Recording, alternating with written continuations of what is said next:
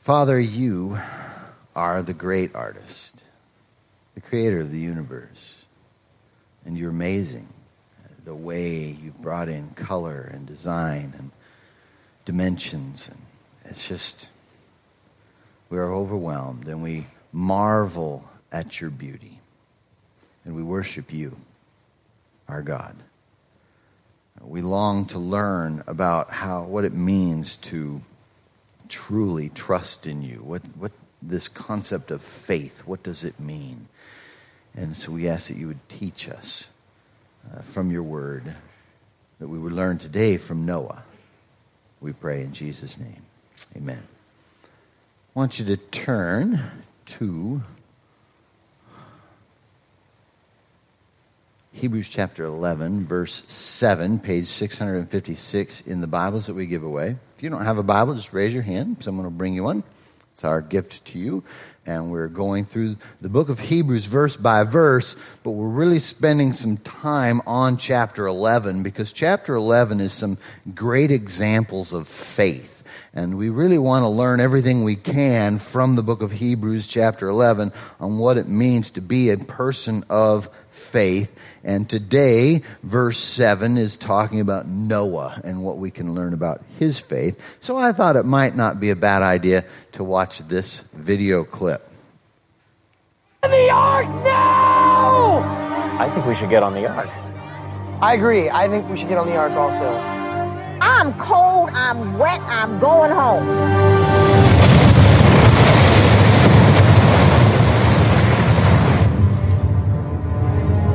Ladies first, move!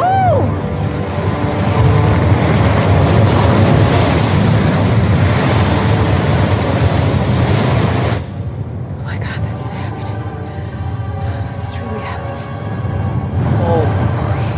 Get everyone on the ark now! Get on the ark now! Let's go! Get on the ark! Let's go! Go, go, go, go, go! Get on the ark!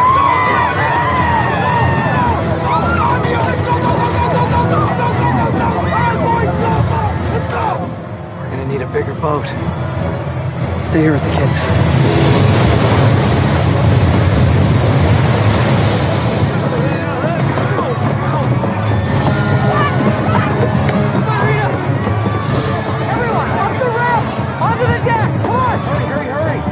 All right, I know you want to watch the rest of the movie, but, okay. Actually, it was a pretty decent movie. I enjoyed it, but there was a couple serious problems in the movie, okay, that I want to mention, all right?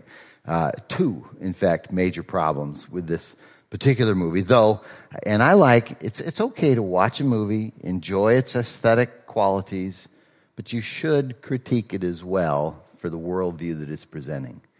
And one of the things that when they have God speak, one of the things that he says is speaking about Noah and the ark, he says, the flood wasn't about judgment. Yes, it was. That's all it was about. Okay, so and when I hear stuff like that from the world, I'm just dumbfounded. And they missed the whole point. And then the second thing, no one gets hurt in this movie. In fact, the people, after they see the flood, after the water start coming, they're still allowed on the boat. And that did not happen. Okay? So, in the first one, anyway. It's okay if it happened in the second one, but you get my point, okay? Because we tend to want to sanitize the Bible. Fix it. Make it fit our world. I was in Denver the last week, before this last Sunday. Let's see. I went to a conference. Okay, that's why I wasn't preaching last Sunday. And was in downtown Denver and did a lot of walking around and stuff. I talked to this one guy. He was clearly on drugs. And he said, this is what he said. He said, Jesus helps me steal things. I told him, I said, no, he doesn't. He says, yes, he does. I said, that's not the true Jesus. The true Jesus, and the Bible even says there's another Jesus, but the true Jesus doesn't help. He says, yes, he does. I said, and I wasn't going to get in an argument with a guy on drugs, but, you see the point there, okay? Because we don't get to make up our own religion. If you don't have the right one, you are in serious trouble according to the Bible. So how do we know we have the right one? And God has revealed himself and his plan in the Bible. He's given us good reasons to believe his word as well, by the way. That's why I wrote my book, The Uniqueness of the Bible, to show the supernatural origins of this book. So he's shown us, he's given us good reason to believe, but we must believe. We have to have faith, and I would say for today, faith like Noah. Look at verse 7, Hebrews chapter 11. By faith, Noah, after he was warned about what was not yet seen and motivated by godly fear, built an ark to deliver his family. By faith, he condemned the world and became an heir of the righteousness that comes by faith. So what can we learn about faith from Noah? And I want to look at the elements of Noah's faith that we see in this particular verse. By the way, Noah, as well as we're going to see Abraham and some of these other people, we've already seen Enoch. These are great men of faith, what some might even call giants of the faith, but good examples of faith. I think of some more modern examples. George Mueller, for instance, in the 19th century, there was a great man of faith. He took care of 2 large orphanages in England back in the industrial age time, okay, and took care of them completely by faith. He never asked anybody for money, but things always came in because he trusted in God and the kids were taken care of. So there's a great example of faith. But these are examples of faith because we can all have that kind of faith. Now, there is such a thing as the gift of faith, okay? So that there are some people who are gifted with the gift of faith, and so they might go even further. And maybe George Mueller was one of those kind of guys. But here what we're seeing, especially in chapter 11, these aren't, wow, those are great, and I could never be that. That's not the point at all. The point of this is, here's how we as Christians in normal Christianity can trust in God. They are examples because we can all have this kind of faith. We're supposed to have this kind of faith. And the first element of Noah's faith that we see in our passage is that Noah believed God's warning. Look at the verse again.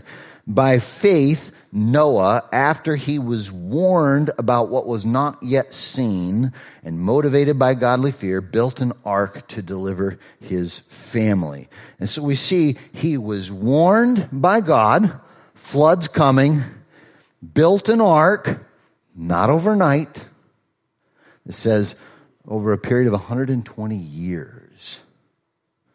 He was told, build an ark, flood's coming, judgment's coming.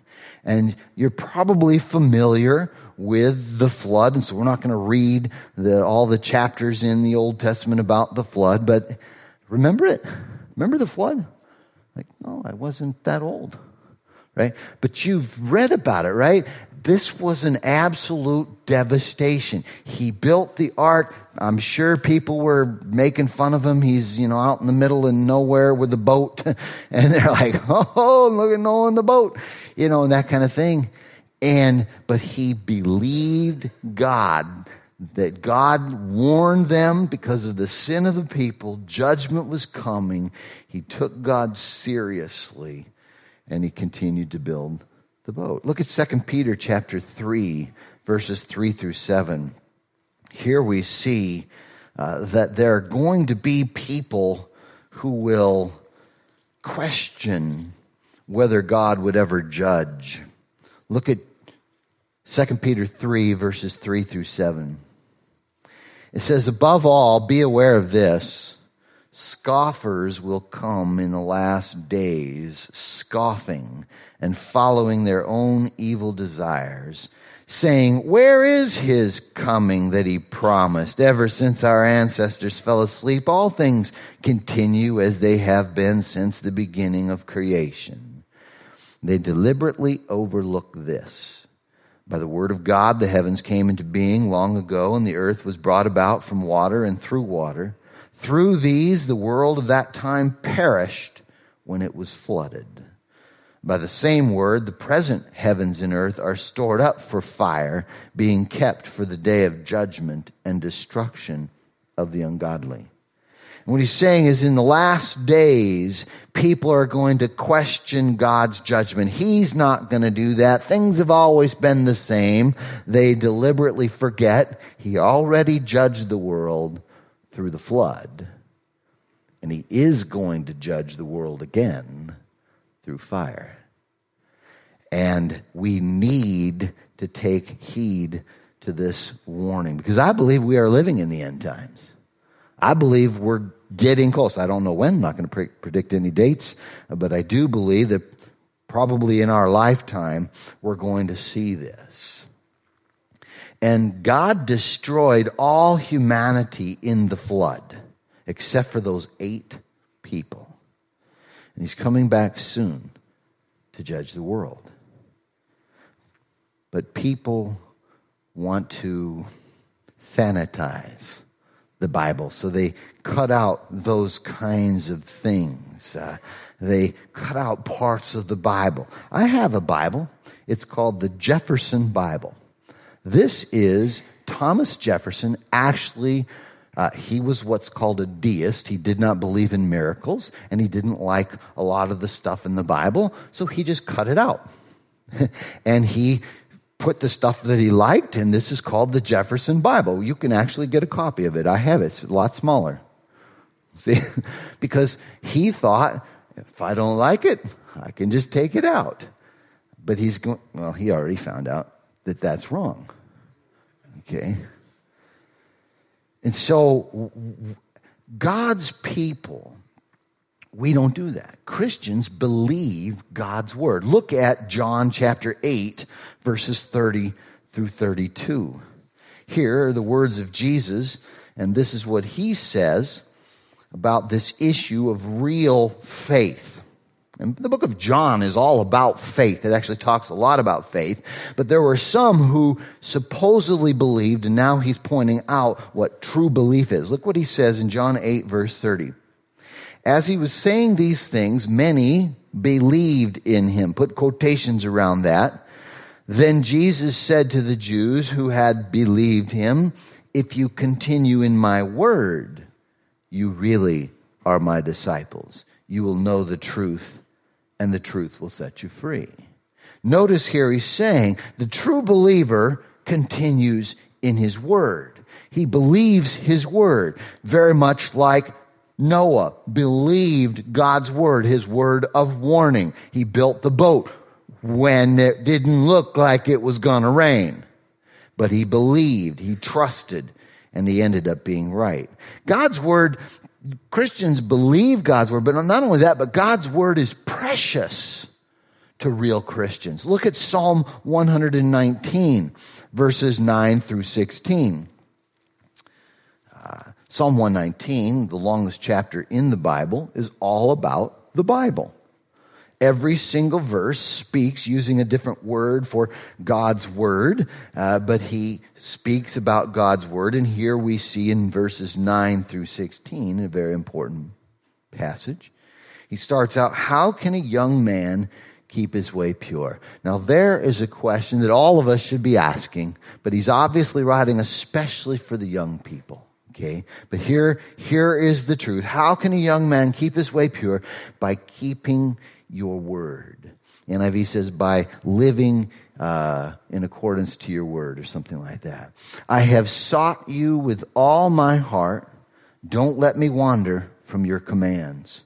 I have treasured your word in my heart so that I may not sin against you. See, he meditated on, memorized, dug into God's word so that he may not sin against the Lord. Lord, may you be blessed. Teach me your statutes.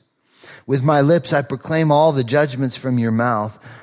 I rejoice in the way revealed by your decrees as much as in all riches. I will meditate on your precepts and think about your ways. I will delight in your statutes. I will not forget your word. And we can see that in Noah. We see that in the lives of true believers. We take this seriously. Now, Noah believed God's warning. Noah believed God's word.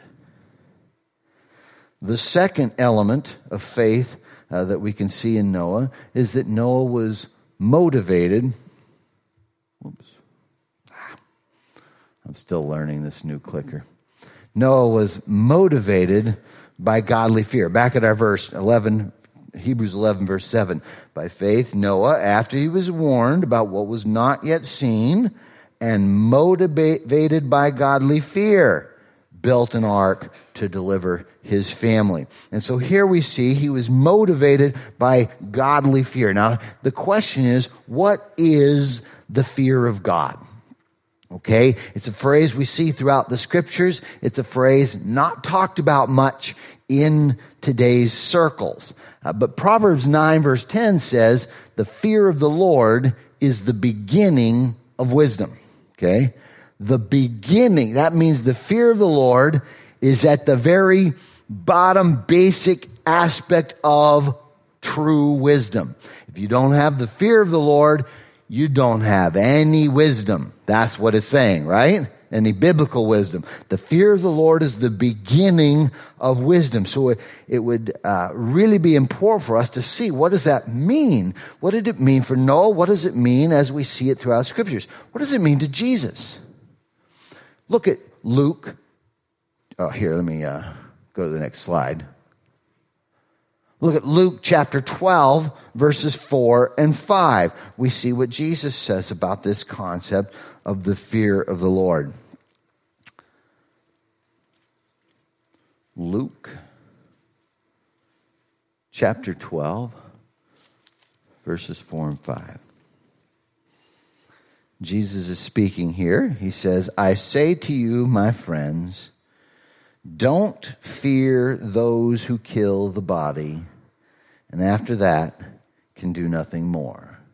He starts out by letting us know, don't fear anything or anyone at all. Don't fear anything or anyone. And that's a very important point. So often we live in fear. Don't fear, but I will show you the one to fear. Fear him who has authority to throw people into hell after death. Yes, I say to you, this is the one to fear. Fear the Lord and nothing else.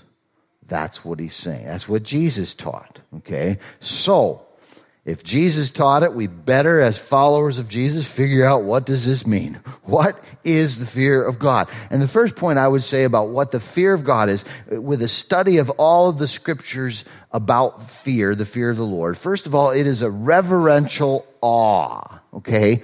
It is not something that causes you to shy away from God. It's something that causes you to draw near to God, but on your knees. Okay? So it is a reverential awe of God. In Acts chapter 9, verse 31, it's kind of an interesting passage because it reveals, this is after God stops the persecution that was going on by getting Paul saved. Okay? Remember Paul? got persecution of the church.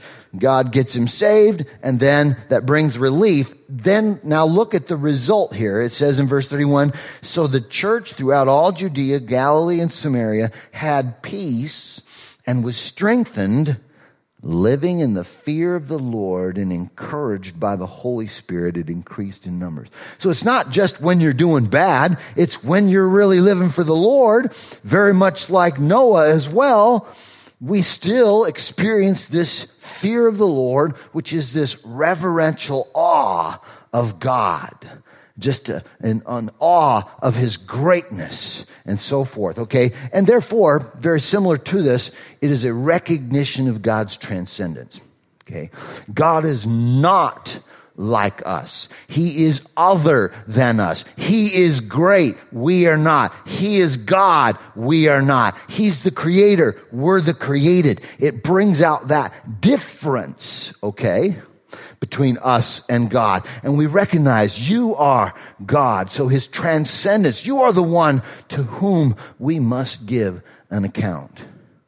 And we don't create God in our image. And we don't put him in a box either. Liberalism has put him in a box. They've made a tame God. And God doesn't stay in boxes very well. He's not a tame God. Look at Nahum, chapter 1, verses 2 through 7. There's a book you probably don't read very often. Okay, Jonah, Micah, Nahum, Habakkuk, if you're looking for it in the Old Testament, last part of the Old Testament. Nahum chapter 1,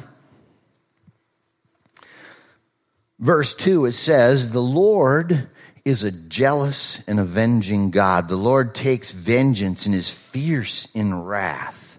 The Lord takes vengeance against his foes. He is furious with his enemies. The Lord is slow to anger, but great in power. The Lord will never leave the guilty unpunished.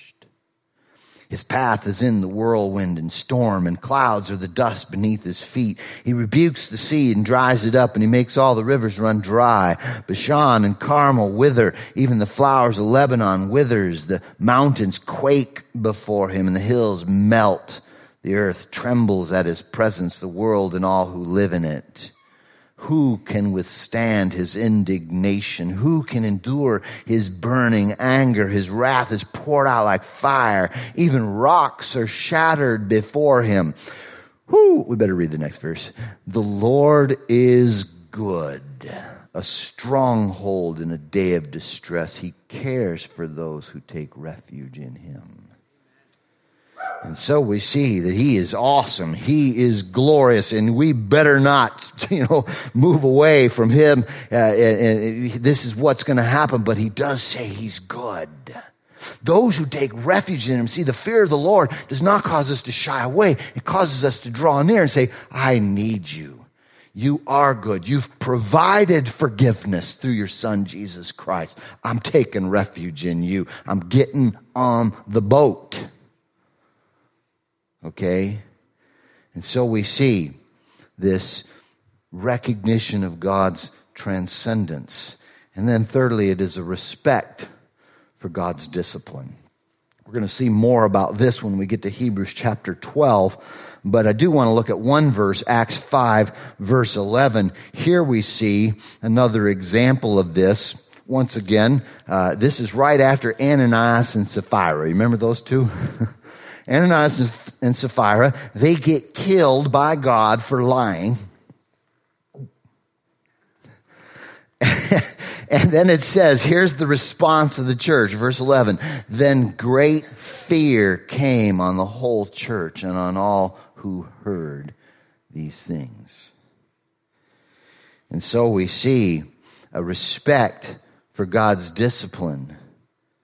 Now, this is only one part of our relationship with God, the fear of God. He is holy, so the proper response to his holiness is fear.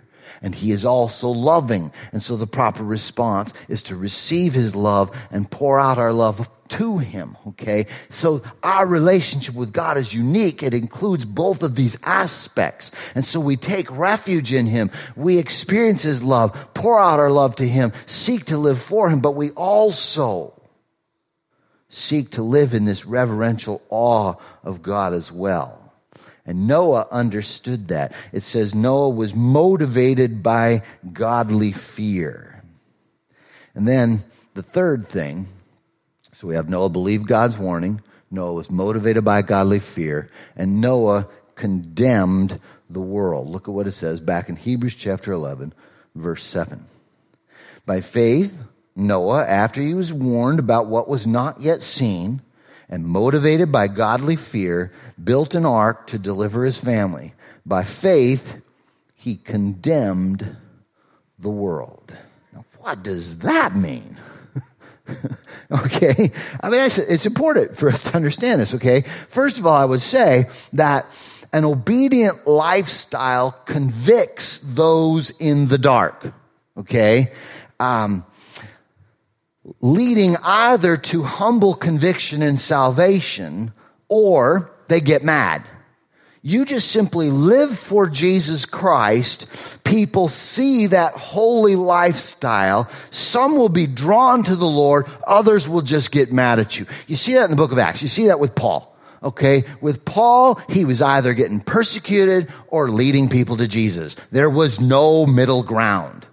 Okay? And that's true. When we seek to live for the Lord, we're going to see that this brings a conviction and therefore a mixed response by people. Let me read from Albert Mohler's commentary. He explains this a little bit. He says, by faith, he condemned the world. How did Noah condemn the world? It's not that Noah sat in an official capacity as judge over the antediluvian people. Rather, whenever an individual lives in obedience to God against the immorality of the world, that individual condemns the rest of the world in its unrighteousness. Think of it this way. What happens when you put a light in a dark room? The light stands out from the darkness, and what had previously been unseen is revealed for what it truly is. Often we do not even recognize how dark our environment has become until someone shines a light in it. By the same token, the obedience of a righteous man both reveals and condemns the disobedience of the world. We did an outreach just last week, okay? And some people went out to simply give Coburn cards to people who could use a little extra for their groceries. That's what we wanted to do, just to bless people so they could have a nice Thanksgiving. And so we gave away a bunch of Coburn cards, and most of the response, we went to a mobile home park, and most of the response was just wonderful. They were grateful. We even got emails to the church website saying, thank you so much. That was just such a blessing and so forth. But one person actually told him, I can't remember who it was it Tim or somebody? They said, stop shoving your religion down our throat. Just giving away Coburn cards for groceries. That's shoving religion down their throats. No, it was trying to shove food down their throats is what it was. Okay. But you get the point, okay? The light shines, the conviction comes, the anger comes out with some. Okay. Barclay also talks about, helps us understand this. He says, Noah's faith was a judgment on others.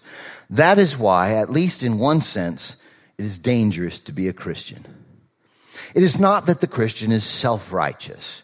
It is not that he is censorious. It is not that he goes about finding fault with other people. It's not that he says, I told you so. It often happens that simply by being himself, the Christian passes judgment on other people. And so what we see here is Noah, an obedient lifestyle convicts those in the dark, but also Noah preached righteousness. We know this from 2 Peter 2:5. It specifically says, Noah preached righteousness.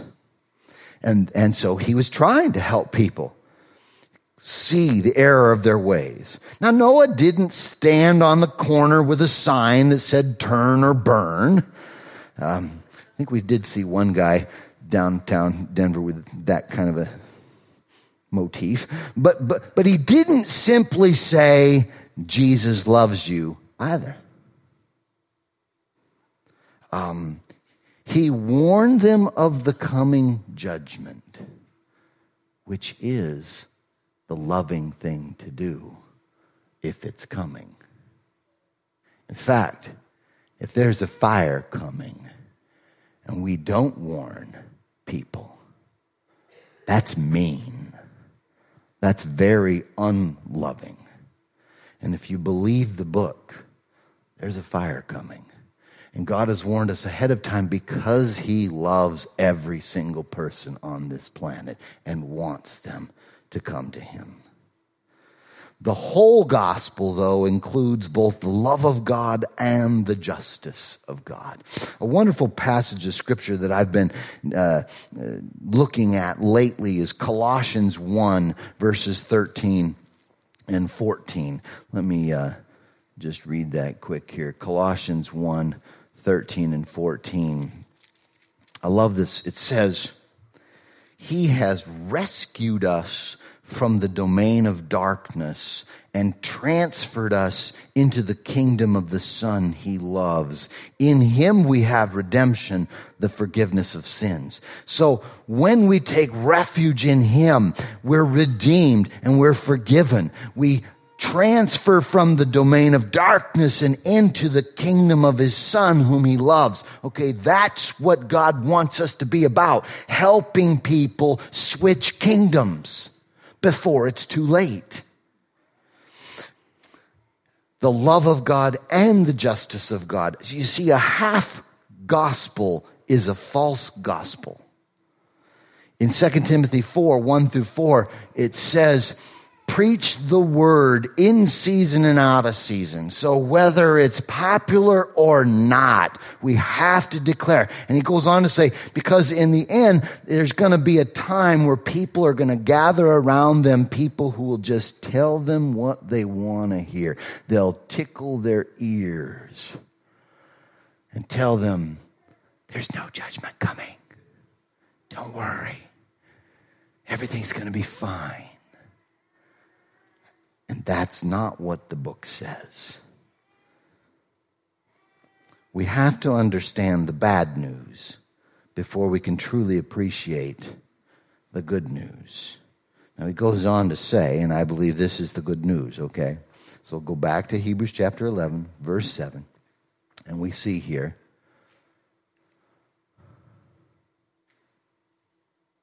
Noah was counted righteous by faith. So by faith, Noah, after he was warned about what was not yet seen and motivated by godly fear, built an ark to deliver his family. By faith, he condemned the world and became an heir of the righteousness that comes by faith. Even Noah's righteousness came by faith, not works. Look at Genesis chapter 6, verses 8 and 9. Noah was counted righteous by faith. He was actually the first person in the Bible to be called righteous. Look at Genesis chapter 6, just before the flood, verses 8 and 9. Verse 8 says, Noah, however, found favor with the Lord. Now that word favor means grace. Not by works, but grace. He found grace from the Lord. And then he goes on and says, these are the family records of Noah. Noah was a righteous man. We know from our passage here, declared righteous because of his faith. A righteous man, blameless among his contemporaries. So it actually changed him, made a difference in his life. Noah walked with God, had a personal relationship with God. This is all the elements that we see throughout the Bible, how people get saved. Here's how it works, okay? When we trust in God, he counts our faith as righteousness, which then changes us from the inside out, gradually making us righteous. Justification is when you are declared righteous, and sanctification is the process of making you righteous, okay? We are saved by grace alone, through faith alone in Jesus Christ. Ephesians 2, 8 and 9. But verse 10 says, but God has works that he has made just for us. So of course he wants us to work, but the works don't save us. Our grace through faith in Christ is what saves us, okay? And when we repent and believe, our sins are imputed to Christ, and his righteousness is imputed to us. This is the greatest transaction of all time, okay? Okay. Romans 4, 1 through 4 talks about this. When we look at Abraham, we'll talk about this more. But I do want you to look at 2 Corinthians 5, 21. Okay. 2 Corinthians 5, 21. Very simple verse that brings this point out. It says, he made the one who did not know sin to be sin for us, so that in him we might become the righteousness of God. Notice here, he takes him who is sinless, Jesus. When we trust in Jesus, our sins imputed to him. He dies on the cross to pay the penalty we were supposed to pay for our sins. But because he was perfect and fully righteous, his righteousness is imputed to us. That is an incredible deal, okay? Let me read from John Piper's book here on Counted Righteous in Christ. He explains. He says, but if Christ being made sin for us implies the imputation of our sin to Christ, then it is not arbitrary or unnatural to construe the parallel, our becoming the righteousness of God in him, as the imputation of God's righteousness to us. We become God's righteousness the way Christ was made our sin. He did not become morally sinful in the imputation. We do not become morally righteous in the imputation. He was counted as having our sin. We are counted as having God's righteousness. This is the reality of imputation. And the righteousness imputed is not our faith, but an external divine righteousness. Philippians 3:9 brings that out as well. And so we see this incredible transaction simply when you place your faith in Jesus Christ, okay? So when we repent and believe, our sins are imputed to Christ and his righteousness is imputed to us. When we are, here's another one. When we are saved, we are born again and receive a new heart that wants to follow God, and the Holy Spirit comes to live in us, leading us to follow God and his ways. John 3:3, Ezekiel 36. Okay? So the change takes place. Because of this, fruit is inevitable. When you're truly born again, he begins the work of sanctification, making you what he's declared you to be. Okay? It's a great plan of God. Now, our baptism is the ceremony of the salvation. I want you to look at Colossians 2, 12 and 13. Okay? Here, he talks about baptism. Colossians 2, 12 and 13.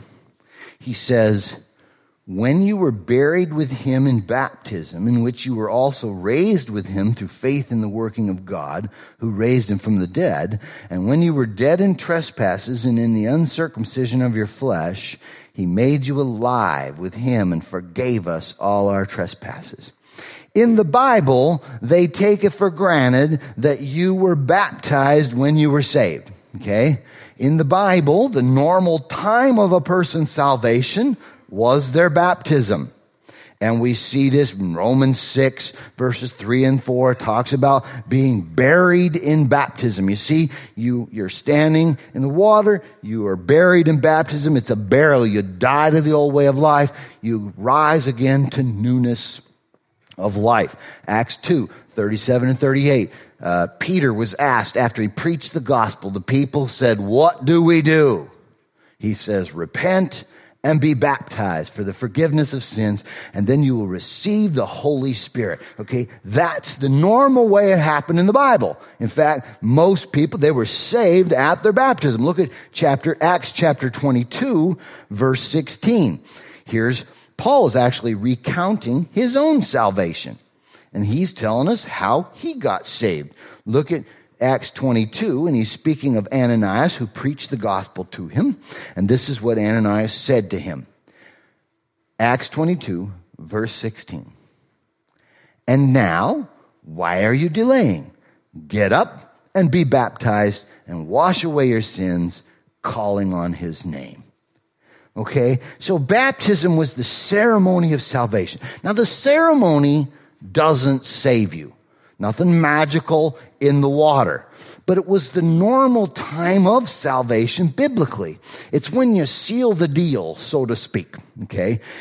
Because you're entering into a covenant. The Bible speaks of salvation as a covenant, the new covenant, okay? And the ceremony in the new covenant is baptism. Marriage is a covenant, right? Now, when do you get married? Usually at your wedding, right? Usually, right? Now, the wedding doesn't marry you.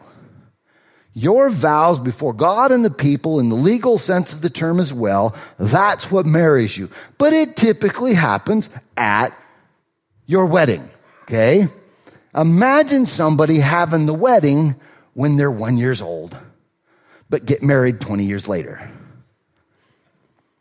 Doesn't make a lot of sense, right? Or imagine someone getting married and having the wedding ceremony 10 years later. Okay, normally you get married at your wedding ceremony. Okay, that's the biblical. You get not married. Well, technically you become the bride of Christ, okay, at your baptism, okay, normally. Now, I'm not saying you're not saved, you didn't get baptized or whatever, but I am saying this is what the Bible teaches. This is how they do it. So, do you have faith like Noah? Have you trusted in Christ? Really trusted in him? And have you been baptized? And if you haven't, what are you waiting for? God's inviting you in 2 weeks. Okay? So talk to me. Send me an email, whatever. Okay, let's pray.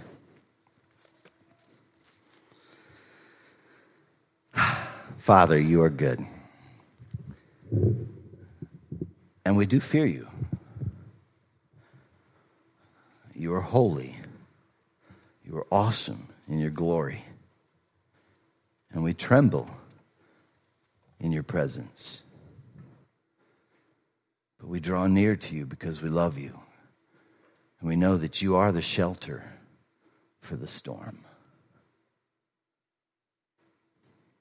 And I ask that if there is anyone here who's on the outside looking in, perhaps like those people when Noah was preaching, on the outside looking in, I pray that you draw them in before it's too late.